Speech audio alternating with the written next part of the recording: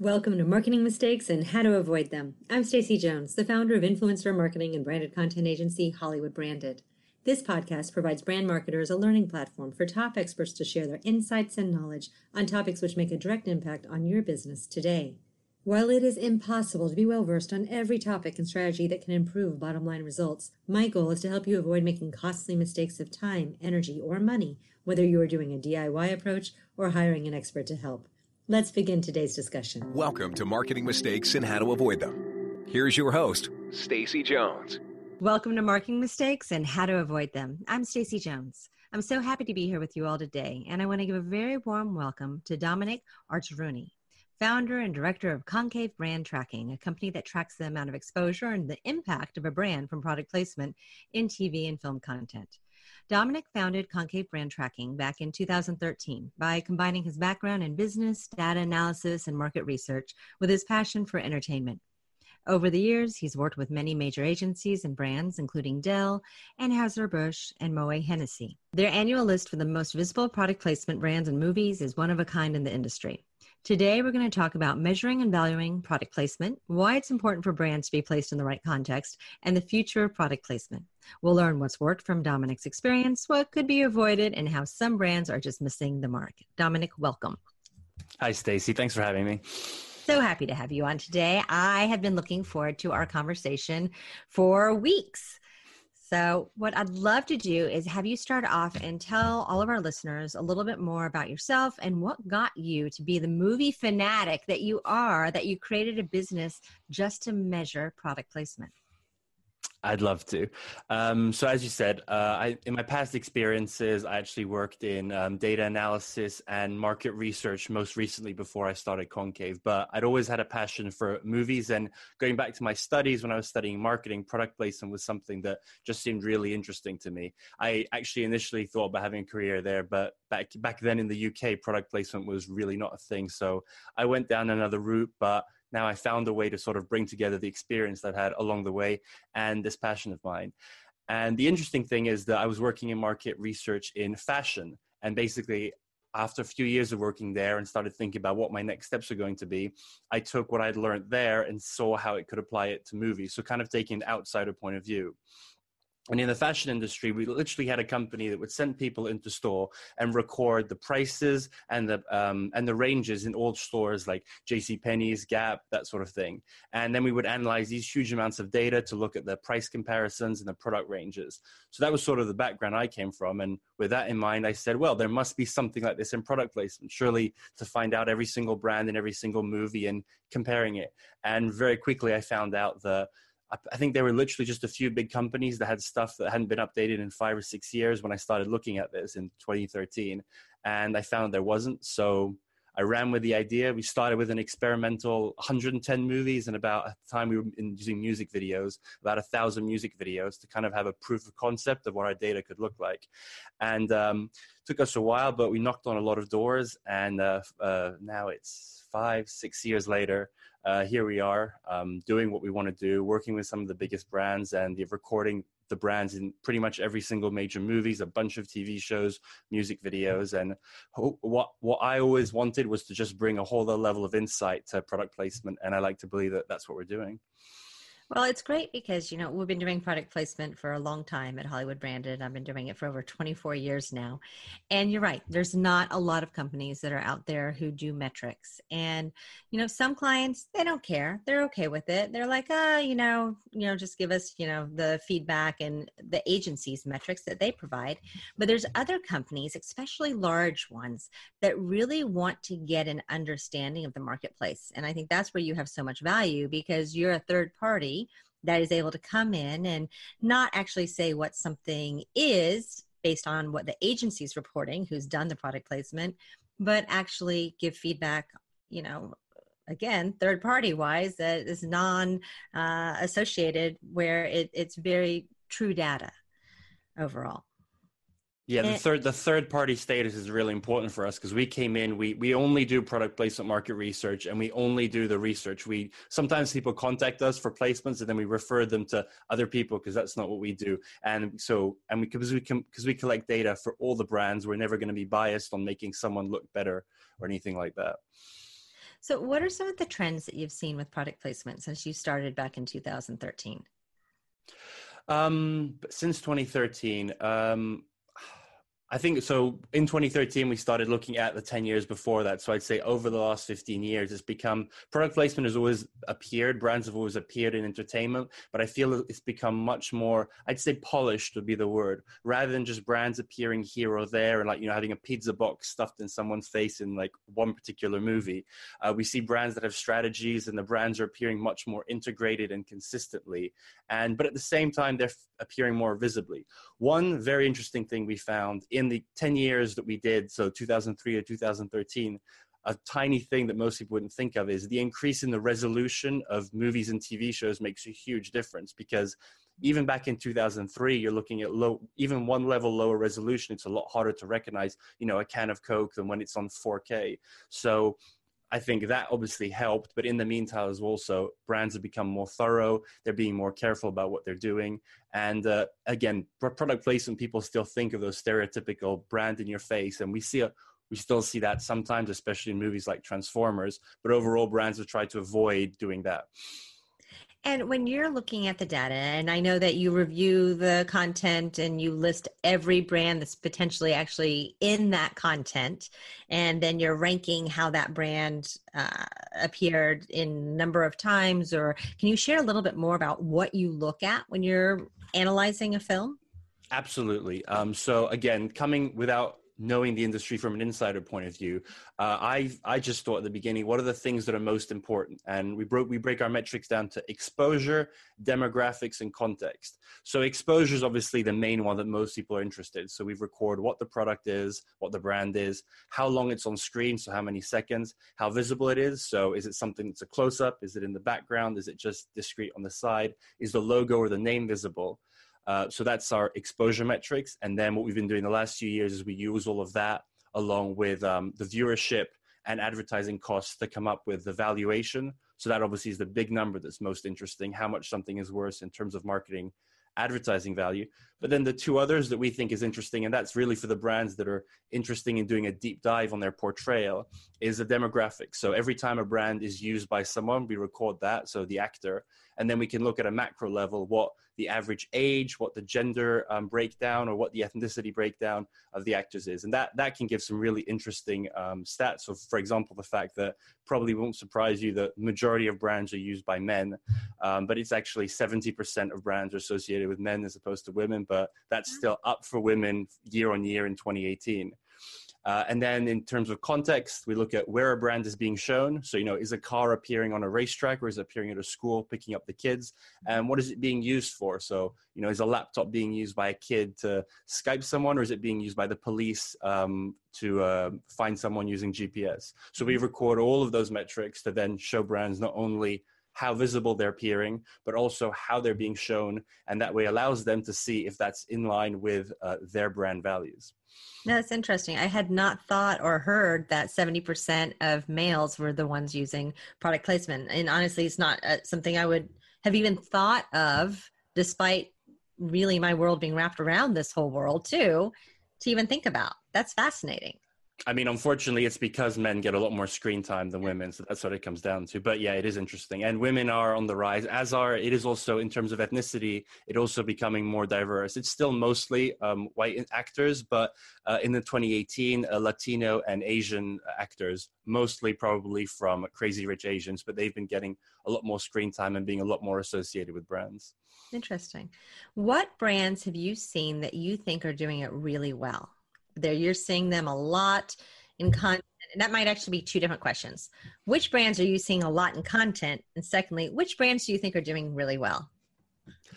So we have our top 100 brands, as you mentioned, our 2018 annual report. And to be honest, everyone who's in that top 10 is doing a really good job. So obviously Apple, Dell, Chevrolet, Ford, Mercedes, Dodge, all of the likes. They're really applying what I think we're going to talk later about, the things that you should be doing, which is not focusing on one big property, but really appearing in a lot of movies, not necessarily in your face. And then by appearing in a lot of movies, there are some that are going to do really well for you and some that are not, but that's part of the business. So I'd say all of those. But again, the ones that are consistently in the top, So Apple was number one this year. Dell was number one a couple of years ago. Ford and Chevrolet are always the biggest one among cars. So electronics and car brands, those market leaders are doing very good things. Well, and all of those top 10 that you mentioned, they all actually have product placement agencies or internal divisions at their companies with very focused time spent. So product placement for all of our listeners, it doesn't just magically happen.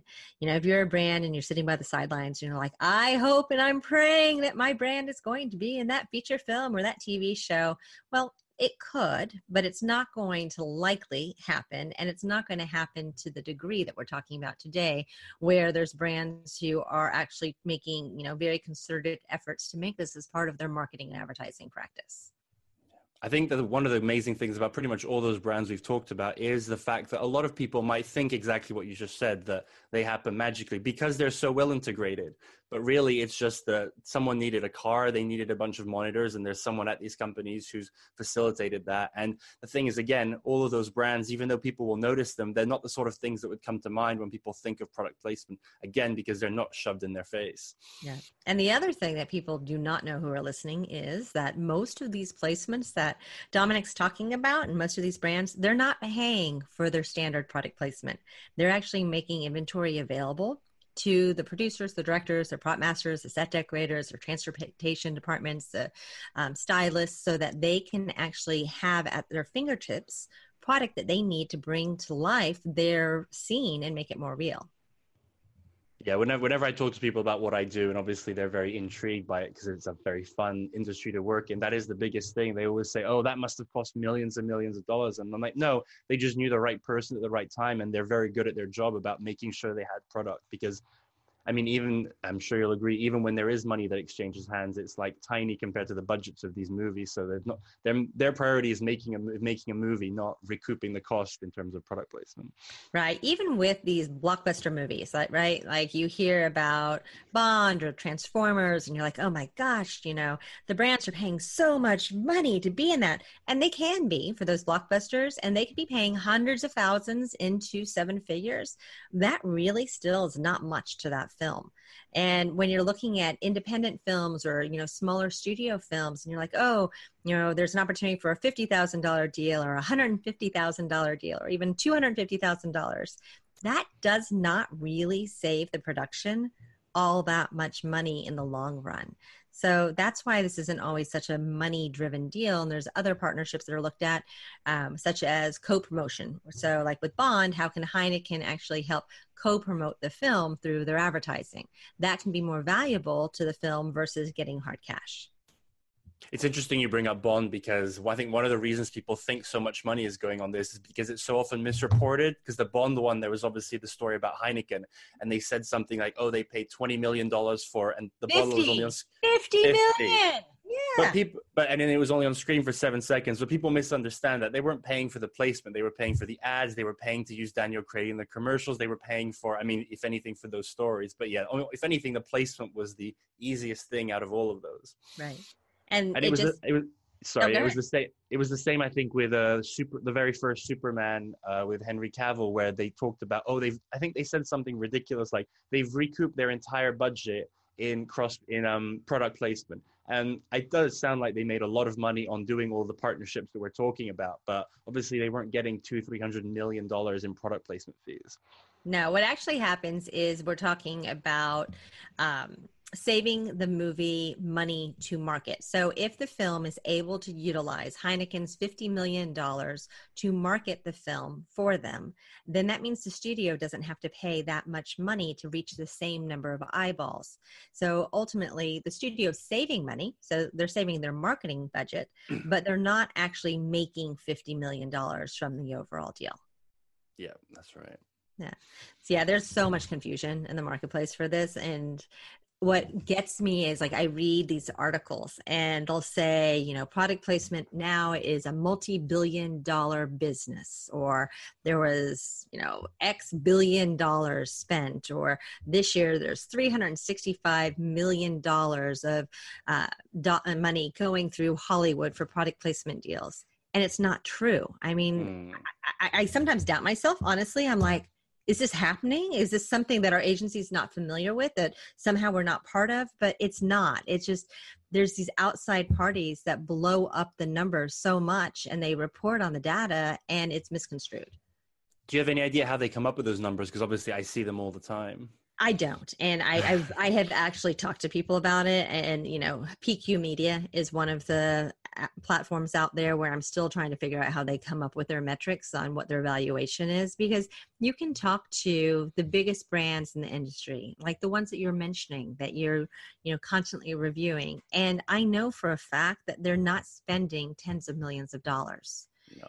I mean, they're not even spending, in many cases, $1 million, especially with films. TV shows are a little different because TV shows get wrapped up with media buys and with needing to, buy $5-10 million worth of TV time of media in order to get a starring role on certain broadcast networks in the United States. So it's treated a little differently, but even then, it's not millions and millions of media dollars. There's only so many, modern families that get $1 million product placement for Oreos and $5 million media to support. They only have 20 odd episodes a season. There's only so much money that can be made there. So it's really, really weird where people get these dollars. I mean, I could imagine that maybe if they're adding together the cost of running the departments and all of those companies, but even that wouldn't get close to it in terms of like the value that's generated. So as we said, we run obviously the macro numbers, and I have them in front of me. That I think in 2015 was a huge year for product placement just because of the movies that were in it, and we recorded about $1.2 billion in value. So that was what was generated, but it's a lot lower. It's more in the hundreds of millions, but still that's like a fraction of these 10 billions that we're talking about.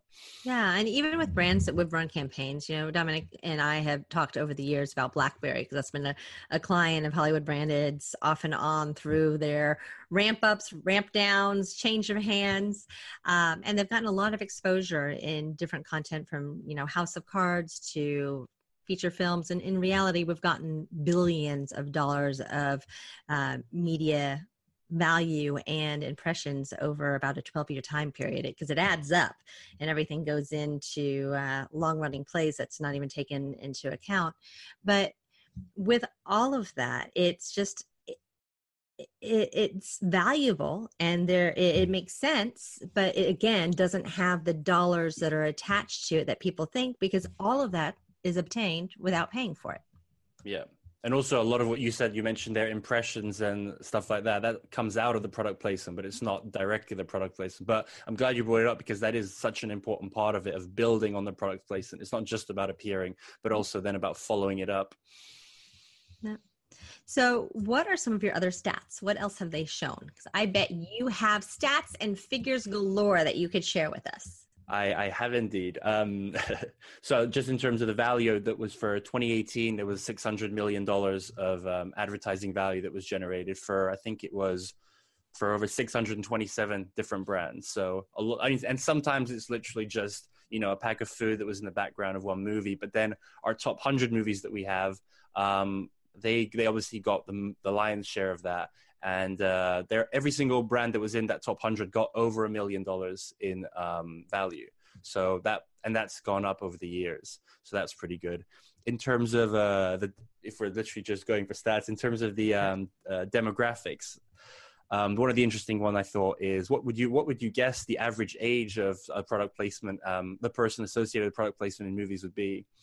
I'm going to guess. You could go young, you could go older. I'm going to actually guess older and say in the 40s.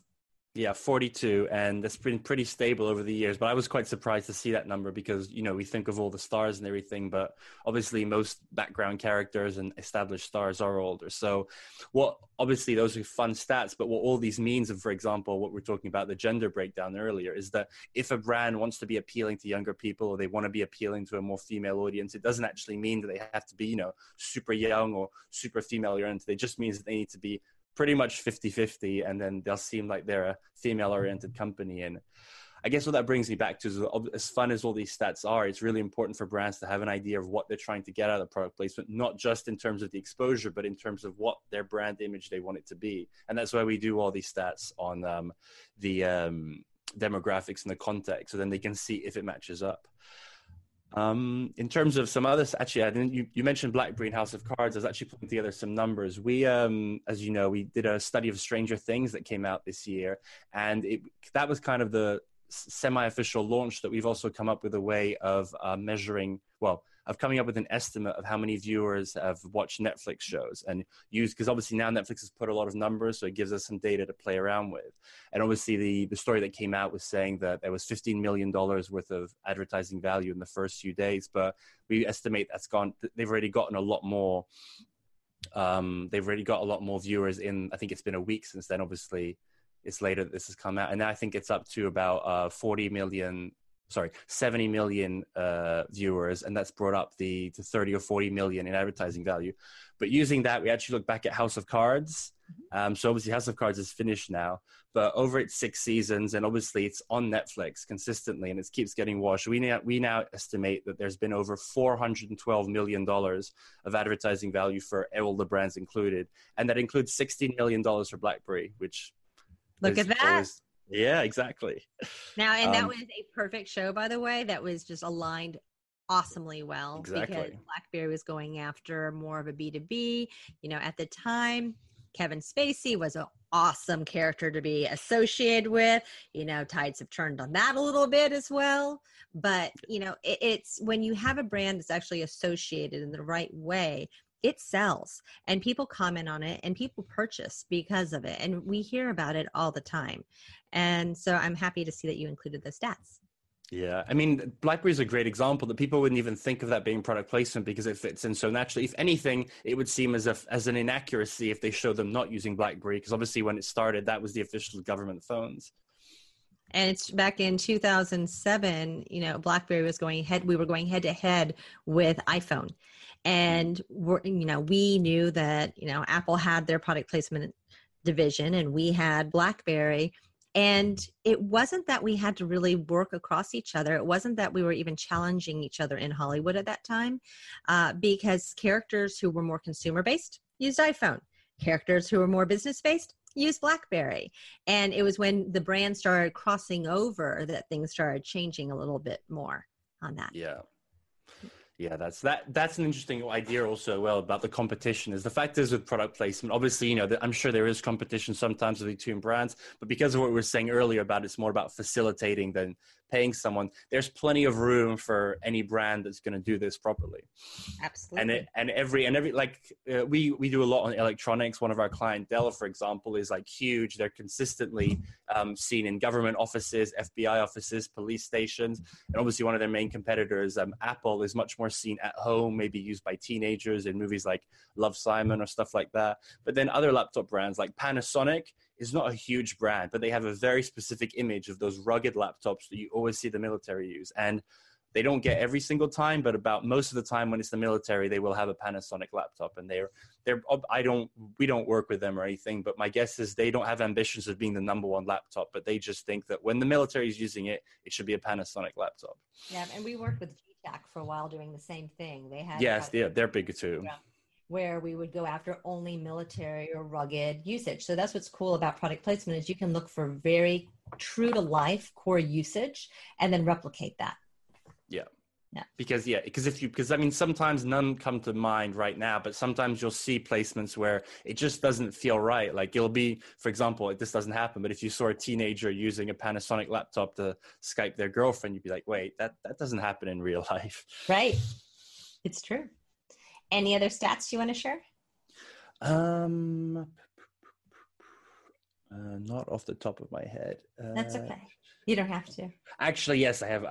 So this actually brings me to, in terms of trends, but one stat that I pulled. It was about. Actually, this brings us on to the next section about maybe good things to do and what's working at the moment in the industry.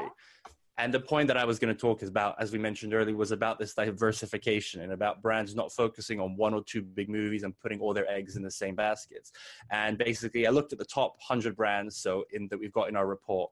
And on average, between them, they were in 13 movies each. And all the ones that were only in one movie tend to be specialized brands, like maybe the boxing gloves that were in Creed, or Soul Cycle in Isn't She Pretty? Like, not brands that are trying to be everywhere. So all of these brands that are being successful are really diversifying. They're appearing in many movies. And on average, the number one movie of each brand was 62% of their total value they were getting, which is big. But obviously what that's saying is that on average, you need to be in 13 movies to get that movie that's your big fish that is going to bring you the majority of your value. And obviously, as we know, you're never sure about whether your brand is going to get a lot of visibility in a movie, whether a movie is going to whether a movie is going to do well, and more importantly, whether those two things are going to happen. A lot of the times our clients can be surprised. They'll be like, oh, but we were in this really huge movie. It's like, yeah, but you were in the background for 10 seconds. And well, what about this one? It's like, well, actually you got minutes and minutes of screen time. Your logo was visible. And even though that many people saw it, the people who did see it saw it really well. Well, I would like to hire you right now, and you can be our advocate, because I tell clients all the time that they need to be a little less picky about what they're choosing and look more so at the content as whether or not it is speaking to the right targeted demographic and whether it's going to show the brand in a positive light. Because the magic of product placement, when you're not paying these big fees, is that you should pretty much be in every single content opportunity that you can find that's a fit to your brand, and not say yes to this and no to that. Because, as Dominic mentioned earlier, this is a relationship game. This is all about building a relationship with Hollywood. And the person who's on one film is going to go on another film, and then onto a TV show, and then onto another TV show. And what I didn't even add in here is this is also not just a relationship business, it's a family business. You're working with people who have been in the unions where their fathers, their brothers, their sisters, their children are also, and they share commentary. They teach everyone about who the brands are that actually are great to work with. And they make sure that when brands give them love and who help them in a time of need, even if they're working on kind of maybe a duddy film that seems duddy, and quite frankly, it could come out and be a blockbuster and that was unexpected. If you're a brand that's still willing to work with them because the content still fits and the opportunity is still right, then you're going to win in the long term. Yeah, I actually have an example, I think a very good one, of a brand that maybe did exactly this. So it's Ram Truck, so part of Fiat Chrysler, which obviously are a very successful product placement brand. Like, they have a whole team. But when they spun off the Ram brand from Dodge, I think one of their first big projects was Monster Trucks. I don't know if you had the misfortune of seeing this, but it was just a movie where basically it was all monster trucks that had aliens living inside them. And I never actually watched the movie because it didn't make it into our sample. That's how badly it did. But they obviously put a lot of money in the trailers. You can see that every single car is theirs, even if they didn't pay for it, just in terms of giving the product. That must have cost them millions. But obviously the movie did not do well, and the value for that would have been, they probably would have got, a little bit of value because there was so much of them in it, but the movie did really badly. Whereas, for example, an opposite of that was, in this case, going back to what I was saying earlier, maybe this helped for the production, but in Get Out, there was some really strong placements by Lincoln and Microsoft, and maybe because that was such an indie movie, a couple of $100,000s would have helped them with the budget or stuff. But either way, Lincoln or Microsoft took a chance on a really small project, and obviously that movie blew up and was one of the biggest things that year, and they got millions of dollars worth of exposure. Yeah, the only thing I would call out about the Ram and Monster Trucks, and when you said that they, gave them and spent millions of dollars on inventory, well, here again is a super special magic thing about product placement. When you loan something to a production, unless they destroy it, you get it back. And right. What Ford does, what Chrysler does, I think Ram's part of this, they actually have cars that are part of insurance fleets. So they've been destroyed. They have, their owner had them, they had something happen to the car, it got, destroyed in a hurricane, or there was something that was an issue and it was a recall. These vehicles can actually be used in Hollywood for movies. And so they'll a lot of times pull these vehicles in and give them to productions if they need to destroy vehicles too. So that's kind of a little side secret. That's interesting. I'd heard in the James Bond movies that, for example, they weren't crashing real Aston Martin, so they'd give them replicas, but I didn't know about the insurance. That's interesting. And it's not all of them. The American models, the American brands do it better because they own their insurance fleets. They offer insurance. So they have access to it. So your BMWs, your Aston Martins, they're not going to actually have that same capability that your Ford and Chryslers are going to have. Gotcha. Yeah.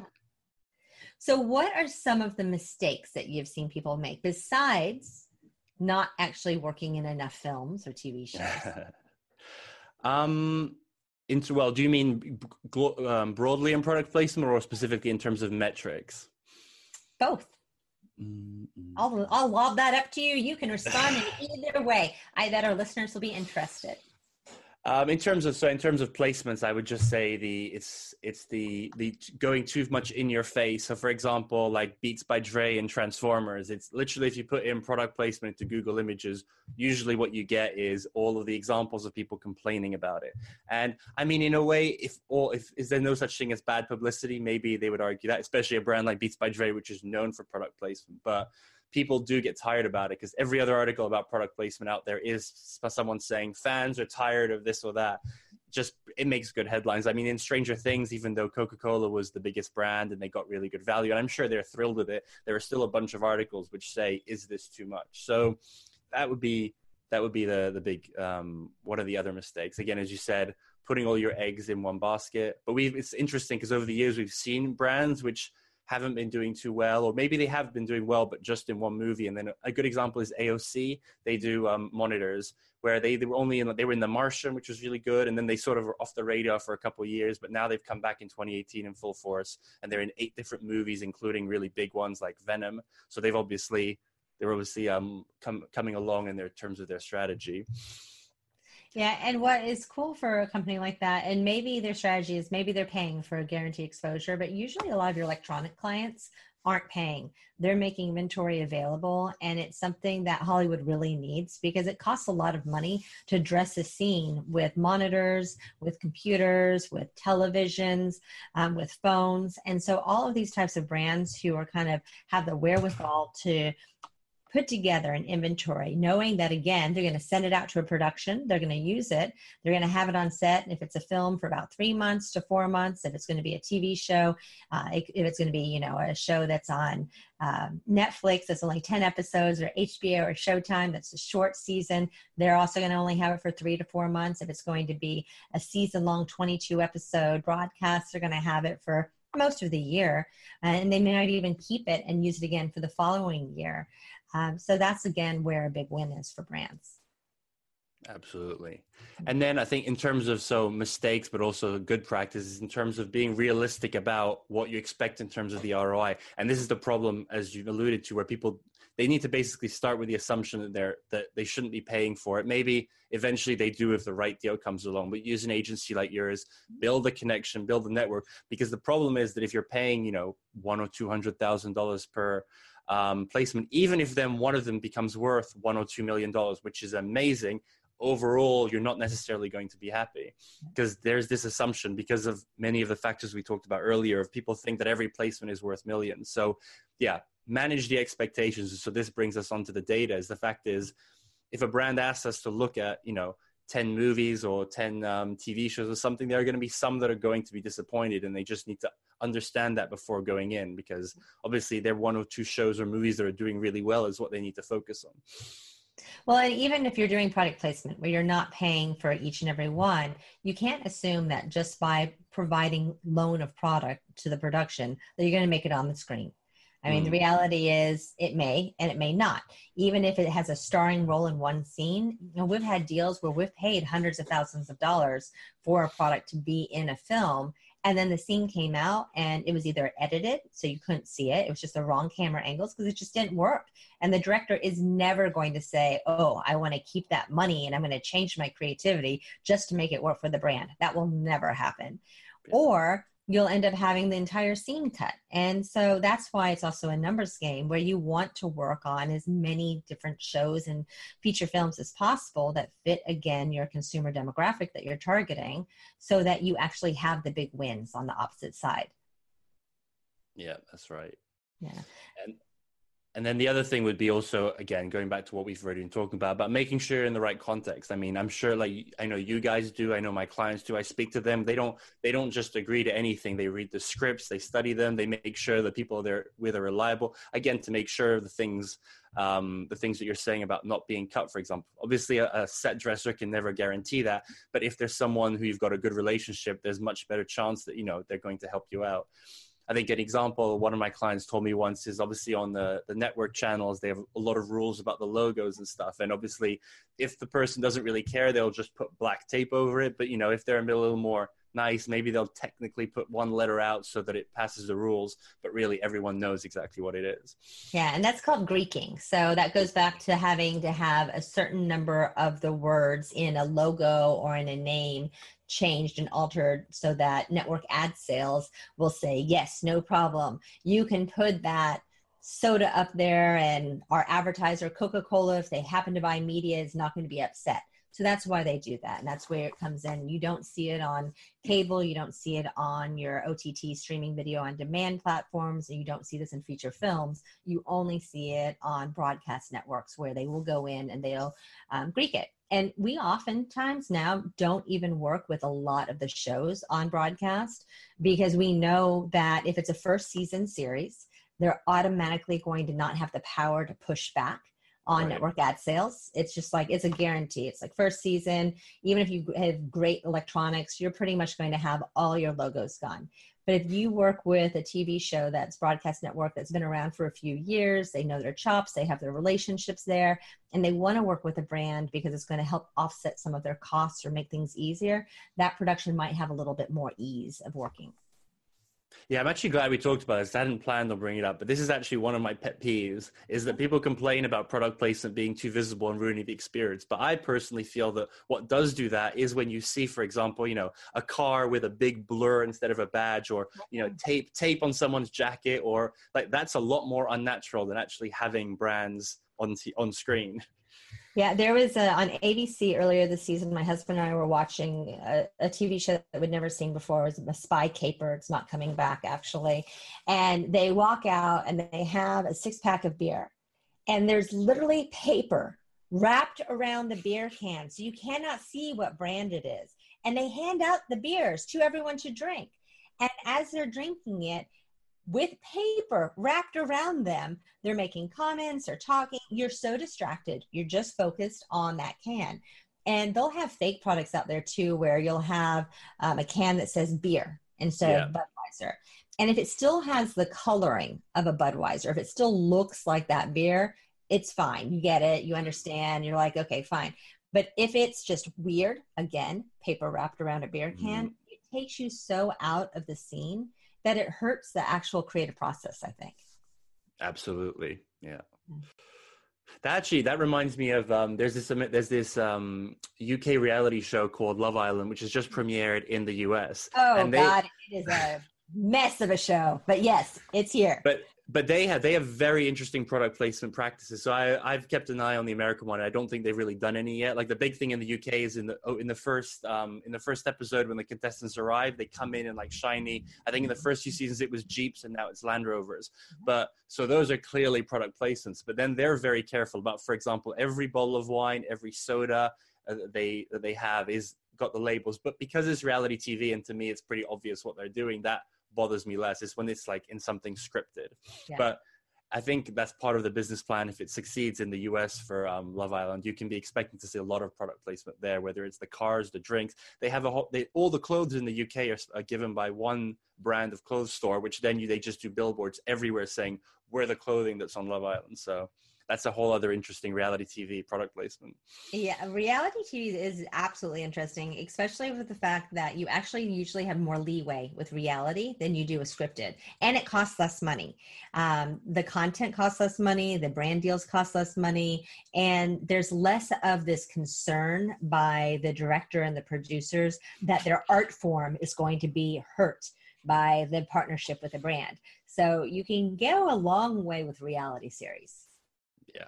What are some of the other things that you've noticed?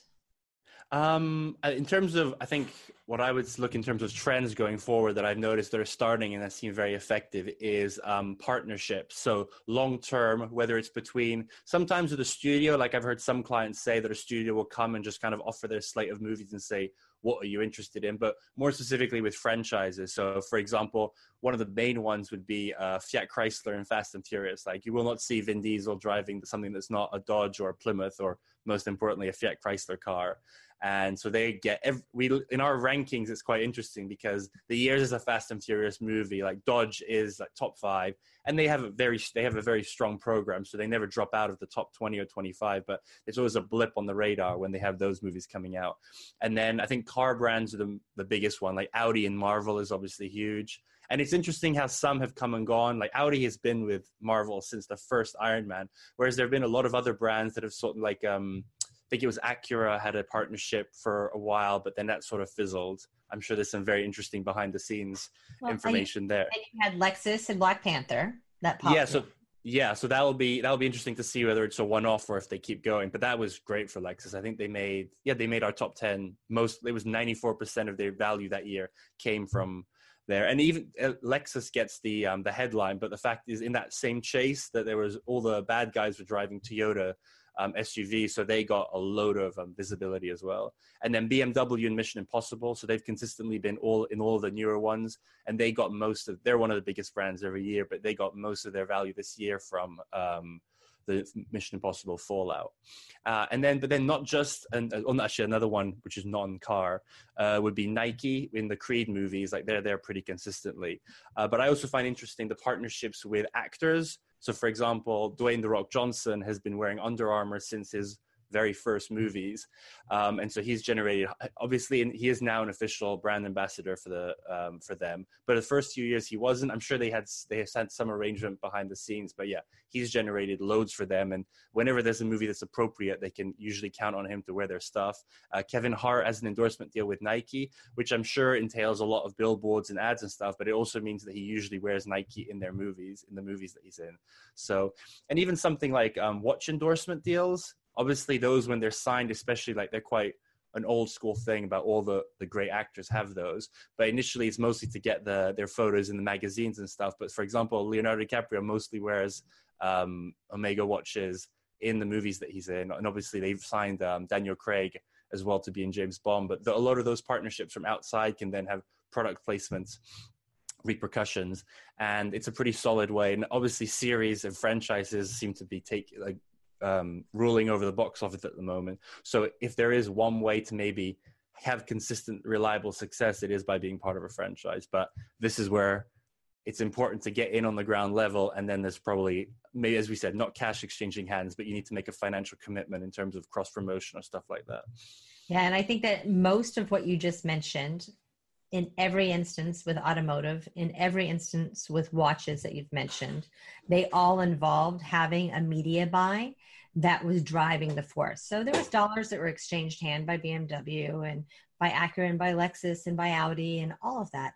But it was really the fact that the movie, the title treatment, the content, the actors became part of advertisements for those brands that cemented it for the viewers. I mean, the product placement was just the first level, and then they built legs on it by doing the cross promotion, bringing it into the retail and their television, print, and digital advertising, and then also extending it out through PR and publicity stunts, screenings, and film festival premieres. So there's all these different ways to actually level up and build out these partnerships. They get really, really cool.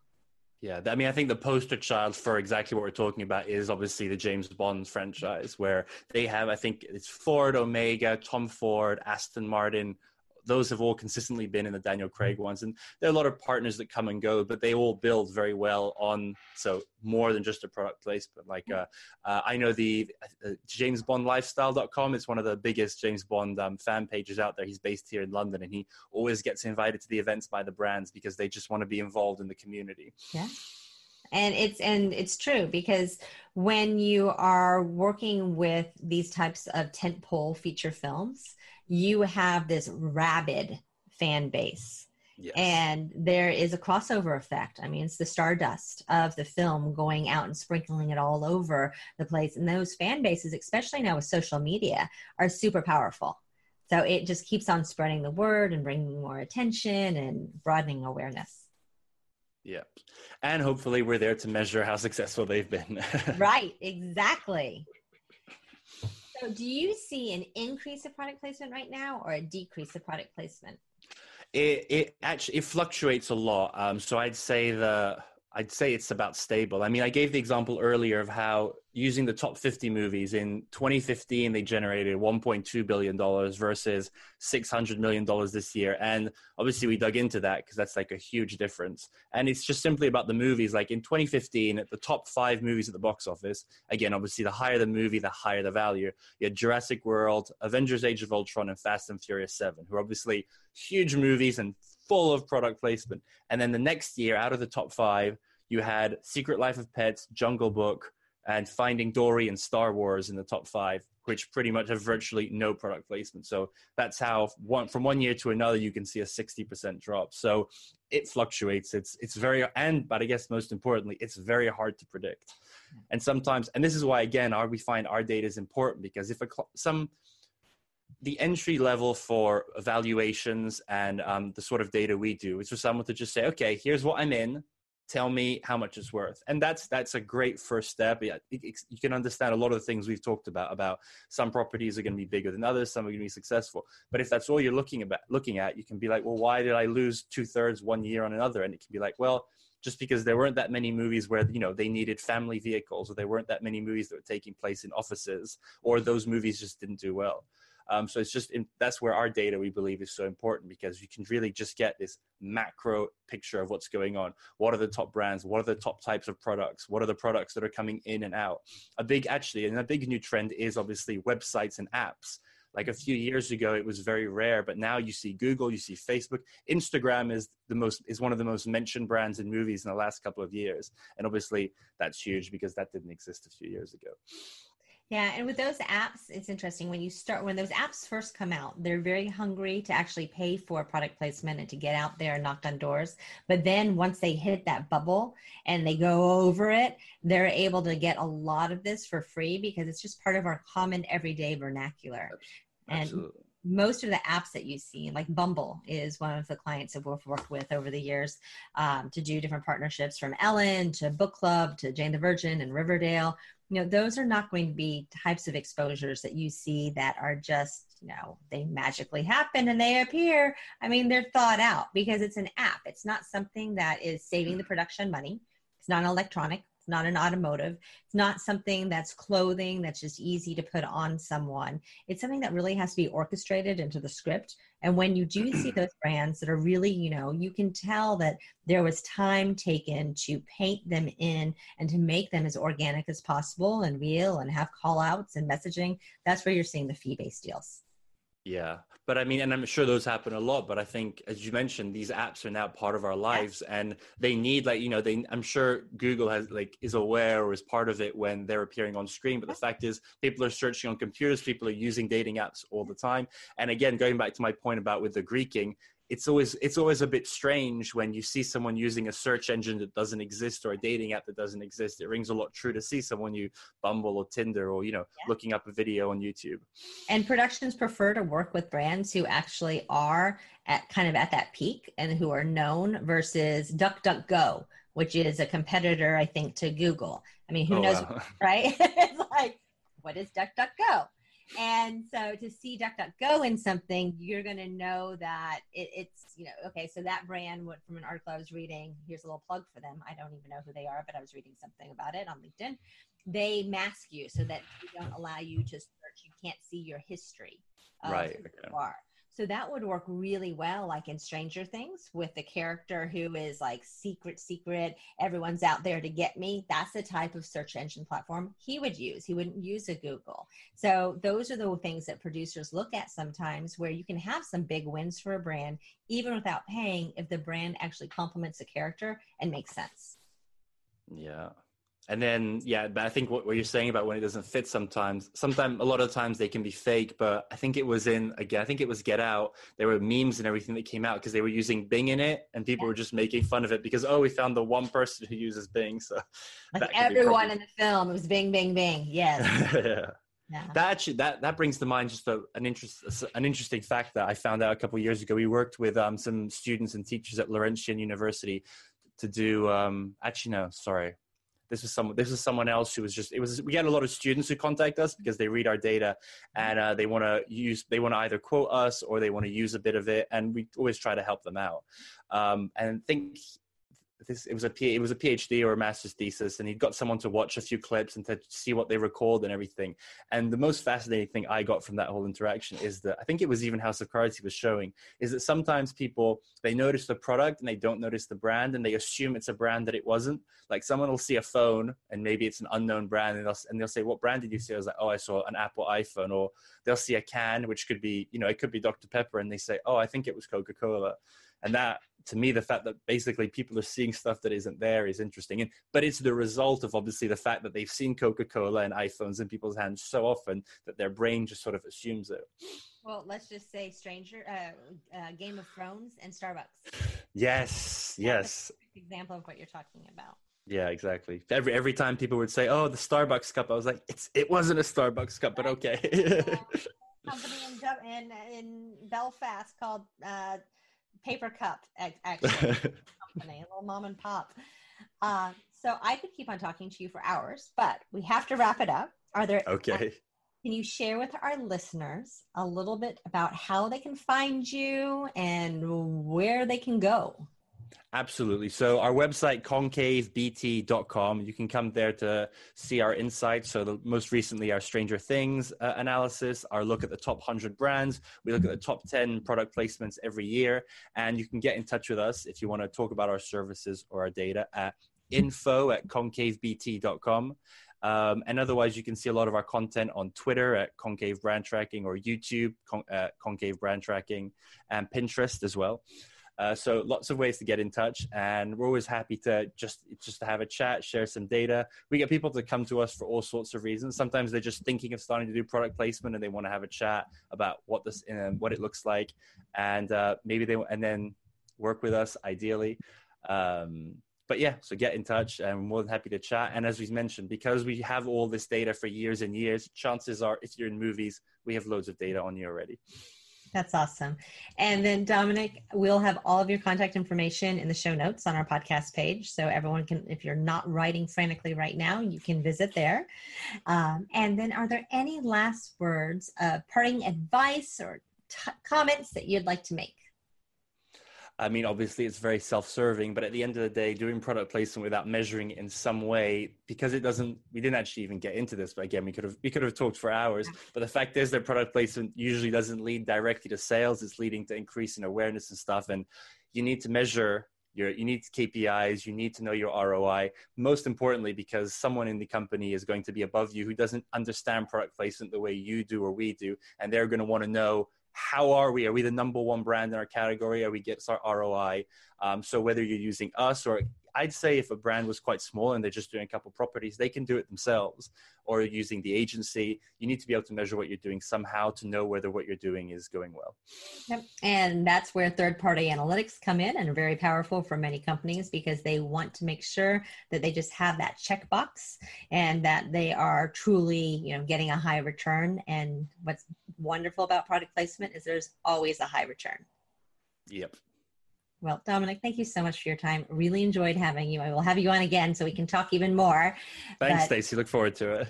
I hope that you have Dominic's in the UK. I'm in California, so time difference. So it's his evening time right now. I hope he has a wonderful evening. Thank you. And to all of our listeners, thank you so much for tuning in to Marketing Mistakes and How to Avoid Them. I look forward to chatting with you next week.